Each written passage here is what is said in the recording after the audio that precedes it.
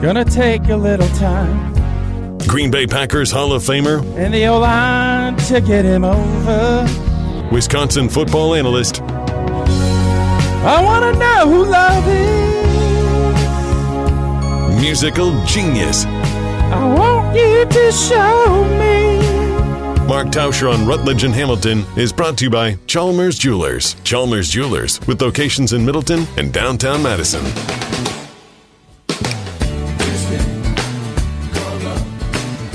Chris, it's the first time you've heard that. What are you thinking about Mark Tauscher's singing ability? He got the vocals. Don't lie, Chris. Don't be lying now, Chris. No, we all know it was bad. We're just friends, so we laugh. I don't know if I meant to say it was bad. I thought okay. Now I don't know where I'm supposed to go with it. Well, and Chris wants to start off with a question for you because we saw a little video from Mike McDaniel talking about, he confirmed the story about Johnny Manziel with the idea that he was a quality control coach with Cleveland. And he said, yeah, I can verify that I would get the iPad reports from Johnny Manziel saying that, and you'd see that he watched 0% of film. Now, Chris was saying that, like, you have to be so far along at a professional football level that the coaches feel like they have to check your iPad to see if you're doing the work because they assume that you are. Yeah. So, Chris, I'll let you ask your question to Mark then. Yeah. So we all know, majority of coaches, you can get these reports, but the thought is I shouldn't need to do that. Maybe in college, but definitely not in the NFL. This is your job. You're not distracted by class or anything like that. We should have that understanding. My question is, one, it's kind of twofold. He's going to call you old here. One, when you were playing, did we draw? How did you guys watch on film? paper? Yes, we did. How did y'all watch film at home? And two, was there any way of tracking that? And were those tablets heavy? Like stone tablets? VHS, Chris. Dang. VHS. I'm starting to like Chris more and more every time he's hosting. So we had, this will sound crazy to some people, we had DVDs that we would get, and it would be different breakdowns, and how coaches would do. There wasn't, I don't think there was monitoring. I don't know how they would because we kept the DVDs. But they would put things in there like if you watched Goal Line and then there was a question about it or what song was in there, there would be pop quizzes about what was on your DVD. And sometimes there was some cash prizes that would be in play. But, yeah, there was not the point where they were monitoring. And I think if you knew what the heck you were doing, coaches never would question because a part of life is watching film. You go in your meeting room early, you watch film. You're always trying to get an advantage. So it wasn't. I think there was a point where you could watch too much film, but no, I don't think. I don't know any teammate I ever had that didn't watch zero amount of film. And especially at quarterback, that's crazy talk. Especially at quarterback. Especially at quarterback. Well, and if you've seen a Netflix doc, basically he got through college without having to watch film. So, like, I guess he just thought it could carry through to the NFL. Mark, and then we'll get to some Badger-related things. Another thing that, and this is the hapless Bears, but to the idea of so much film out there, there's a video that's circling the internet where Cody Whitehair, and I showed it to Chris Orr, basically dropped back to block. Nobody was there. He turned around, kept on backing up, and ended up just turning to his own player and blocking him for a second. So, like, is there almost, like, too much film for fans? And, like, have you had a moment on the field where you're like, thank God that's not on tape somewhere? Because I remember English sharing a story about how John Madden circled him in the Super Bowl broadcast. They're saying, I don't know what the hell Derek English doing here. So I just want to... Yes, there is. You have now 7 million football analysts that will go through film, and it's always, well, look at how wide open this guy was. Well, did you recognize that Warren Sapp was in the quarterback's face? And so there's always little nuances to it, but I think it's great. Fans get to feel like they're in the mix. And but to answer your question, yeah, and as far as Cody Whitehair, I watched that clip. That was fairly obvious. You're sliding the protection to the right. They obviously got a blitz the other way, and it never looks good when you're bear-hugging your right guard when your quarterback's getting sacked because the left guard got beat across his face. So, yeah, all those things. That wasn't on Cody Whitehair, but I get it. I understand it. And, yeah, I'm glad I played in the era where there was only there were maybe only 1 million football analysts, Man. not the Twitter analysts that there are now. Yeah. You're lucky you can't get wait turned to into a get meme. You're lucky you can't get turned Yeah. into a meme, man. That's I don't know if we that's get a our legit hand- fear. If we get our hands on some Tauscher DVDs, we might be able to find some hot plays. Yeah, get the DVD burner out and see what we can do with that. Yeah. I'll have to dust off my DVD player.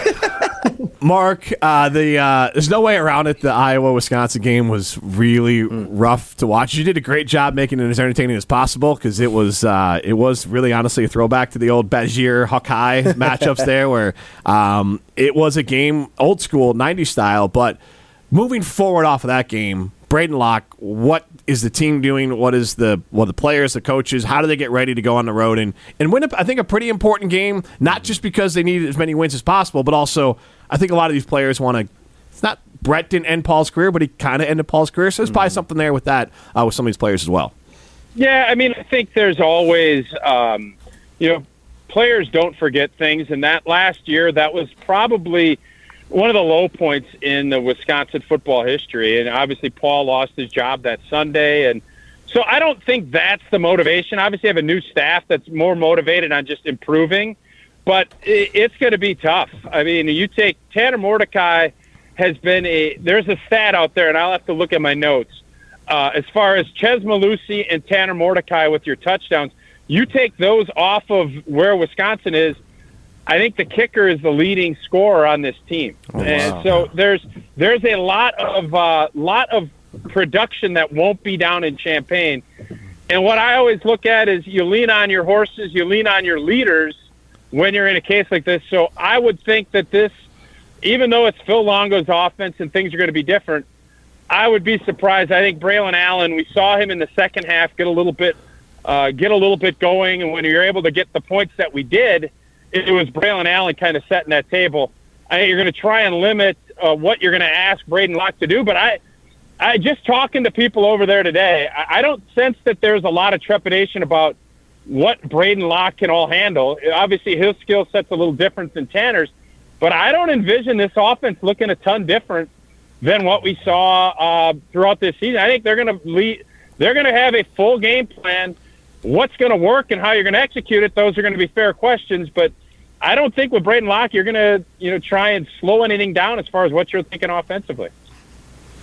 Yeah. I said the exact same thing. I don't think you should. I was telling our listeners out there about confidence in the game of football, and that if you could get a young quarterback to connect vertically or just get in rhythm early, that can do something completely different for his career, or even just for that game itself, even for the team. It's pretty easy to rally around the guy that everybody's kind of expecting to mess it up or have some mistakes, and when they're out there and they can get into a rhythm and get going, it's easy to rally behind that guy. I know that the team they're in a position where they understand that defensively we're going to have to step up a little more. We're going to need a little more out of special teams, and our leaders on offense, we're going to need more out of you, Braylon. We're going to need more out of Tim and all the guys that have established themselves as playmakers. This is the week. This is the week that you take it up a notch. This is the week that you catch that little hitch, and instead of just getting vertical, you try to do a little more with it, or whatever the case is, because we all understand that we'll need it. But I don't think we should change anything. I say let the young QB, man, tell him go in there and let it fly, bro. If I was on his team, if I was his linebacker, I'd go tell him, I said, man, let it fly. We got your back over here on defense, bro. Don't worry about anything you do. Absolutely. And I think that is the messaging, and I think when you look at it, there's an excitement to it too. Mm-hmm. You have that unknown, and I think every player, Braylon Allen wasn't Braylon Allen until he started playing. Yep. You have to go out there and play, and so there's always that comfort of, well, I know what this guy can do, but every player that's ever played has had to go through this process. So Braedyn Locke has to look at this as what an unbelievable opportunity I have to lead this football team, and I think his teammates feel that, and they're going to. You always look at it when you lose a couple of key players to say, what can I do to help alleviate this? What can I do from a team standpoint that will help us have more success? Everybody needs to elevate their game, and I'm sure anybody on that roster, anybody that's going to be going down to Champaign, that's the approach they're going to have. Yep. John Runyon today, I believe, said that the Packers offense, as we transition to the Packers going against the Broncos here, can and will have shades of the Dolphins going forward. And Mark, my main question is why are they starting it now? I know they're the bye week, but they could have just done this earlier too. So I'm a little bit dubious of the statement of they're not executing the simple stuff right now, and now they want to pull out the Dolphins playbook. What does he mean by that? As far as how much can you install during a bye week? How much can you change? I don't know what that means. I think that that is a very bold statement. That's somebody that I think I think just reading between the lines, I think we have a lot of uncapped talent that needs to get free flowed. We need to let this thing rip. And whether or not you want to say Christian Watson can beat Tyreek Hill and Jordan Love can beat Tua, I think it's more about this offense has not let it go yet. So to try and compare it, the Dolphins are the best offense in the league by a large margin. So you want to set your goals high. You want to go out and try to accomplish those things. And maybe it's more of a, hey, let's stop handcuffing and putting ourselves in a box to say we can only do this. Let's shoot for the stars. And you know what? If we can show some improvement, this is a great week to do it when you're playing against one of the worst defenses in the NFL. Yeah, Tausch, kind of to elaborate on that, Jim's been saying for a couple weeks and alluding to the fact that he kind of thinks that this offense has the training wheels on to kind of get Jordan Love into a rhythm and get him going, get him comfortable. My thought by Runyon was maybe these training wheels are coming off. We're opening up the whole playbook, and there's going to be a couple more wrinkles, but it's still within the same scheme. Does that make sense, or does that seem to jive, or do you think that's kind of out there? I don't know. I mean, I love when people use analogies. I think it's great when you use that. I think the Aaron Jones component of this is what you're looking to unlock, because the only game he's played a lot of snaps, I know he was back for a little bit of the Detroit game, but when he was on the field against the Bears, a lot of great stuff happened. Mm-hmm. Your first drive was a touchdown. You had that screen pass. Obviously, he scored the touchdown when he pulled his hamstring. So I think it's more about, we have not been, if you want to say training wheels, I think they just haven't executed very well. I think it's more about, we had the bye week. We got some guys back. We're starting to get our O-line put together. We got Elton Jenkins back. I think we are going to unleash what our capabilities are. Whether or not that's going to be 70 points like Miami did to Denver, I would be skeptical of that. But I love the fact that that's where the mindset is. That's the mentality is right. It might be delusional, but I'd rather you be delusional on the positive side of things than on the negative side of it. Mark, as always, awesome stuff. We appreciate you hopping on. You bet. Take care, guys. All right, that's Mark Tauscher, brought to you by our good friends at Chalmers Jewelers in Middleton and in Madison. Custom is best there. They also can fix anything you have. They've helped Tauscher be one of the best gift giver he's been in a long time, thanks to Chalmers Jewelers. This is Rutledge and Hamilton. We'll throw some stones next.